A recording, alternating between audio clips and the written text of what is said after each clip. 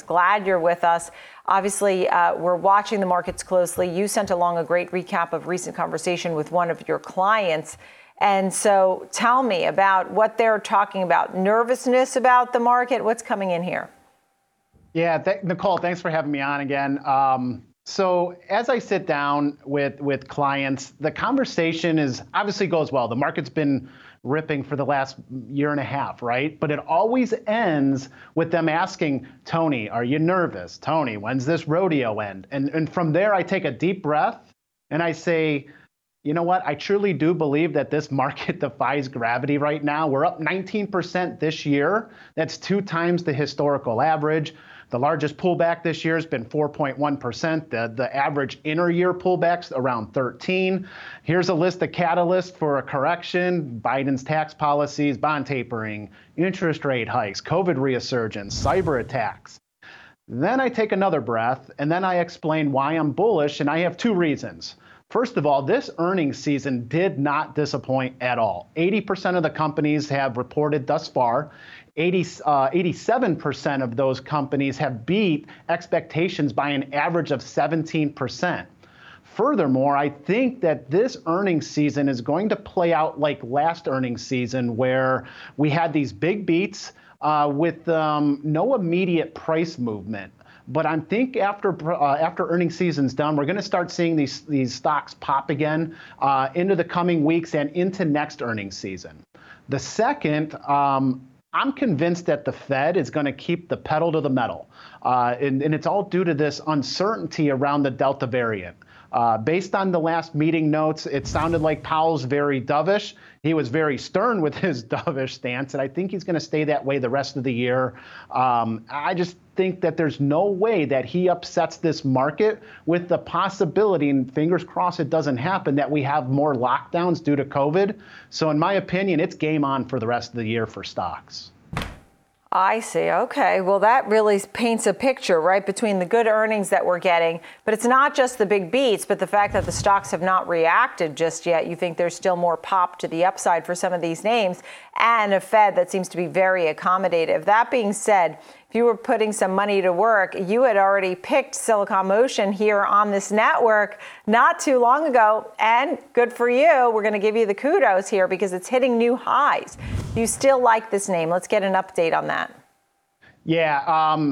So this earnings season, it was poised to be strong. Life is normalizing, countries reopening. The bar was set very high. Earnings has been like 97% growth. So it was a grand slam, and stocks need to catch up. So like you mentioned, I love the semiconductor space. Obviously, AMD is ripping since earnings.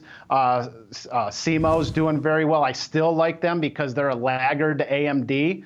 But there's another company I like right now, and it's a technology company. They're called Rimini Street. I own them personally. They're a very small cap company, $650 million. This has the potential to be a home run or a complete strikeout. The bonus is that they report after the bell. But to give you some background, they're trading at around $8 a share. But what they really do is that they're a third-party support company for ERP and CRM systems and software. They had 2 major headwinds that are kind of clearing up for them right now. First is that they recapitalized a bunch of debt, going from paying 13% to 2.5%. So that's going to help cash flow. I expect them to talk about that on the earnings today. And then the second one is that they've been in this long legal battle with Oracle, and that is starting to wane because Oracle basically felt that Rimini and other companies like them shouldn't be working on their proprietary software, especially at a discounted rate, because what they would do is come in, fix the bugs, and charge a lot lower rate than what Oracle would on their own software. So with one swipe of the pen by President Biden, he signed an executive order called Right to Repair. And that allows third-party companies to come in and fix technology and software, and they don't have to go through these legal battles like Rimini is with Oracle. So I think that's very, very favorable for them. Their peers, like Rimini's peers, are trading at about a 45 times forward earnings. Rimini's trading at 13. And when we have those 2 items that I talked about clearing up for them, the runway seems very long. Ah, okay. And I know that you like the semiconductor group overall. You said my favorite plays were AMD and Silicon Motion, which we discussed, and now Rimini. RMNI is the name to watch here. I was a little apprehensive for folks because everybody wants to make those investors, but you said it doesn't come without risk. Can you explain the moves that could happen with this name after it reports? So, I mean, the risks are for any company reporting after the bell. Guidance is off. For Rimini Street, it could be cash flow is good, but Oracle dug their heels in, and now they have a worse long legal battle. The things that I read on that company is that they're winning big contracts and they're trading behind their peer group. So even if there was bad earnings, looking for those value plays that are trading behind their peers is what I'm looking for. So like I talked about SEMO, Silicon Motion, they're trading at around 8 times AMD. AMD's trading around 30, 33, 35 times earning. That's a deep discount. So if we find the deep discount and there happens to be bad news during earnings or not news that people don't like, where else, how much further back can they really go? Right. And would you buy any sectors? I mean, we're done talking about semis in particular, but is there any other sector that seems attractive to you? I mean, healthcare is always good. It's always going to be secular. We have an aging population.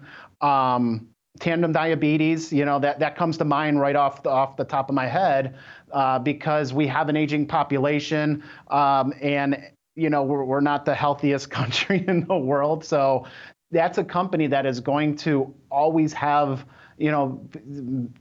clients that they need to help. So that's technology and healthcare is where you're going to want to be in a rising environment, and even if the market were to correct.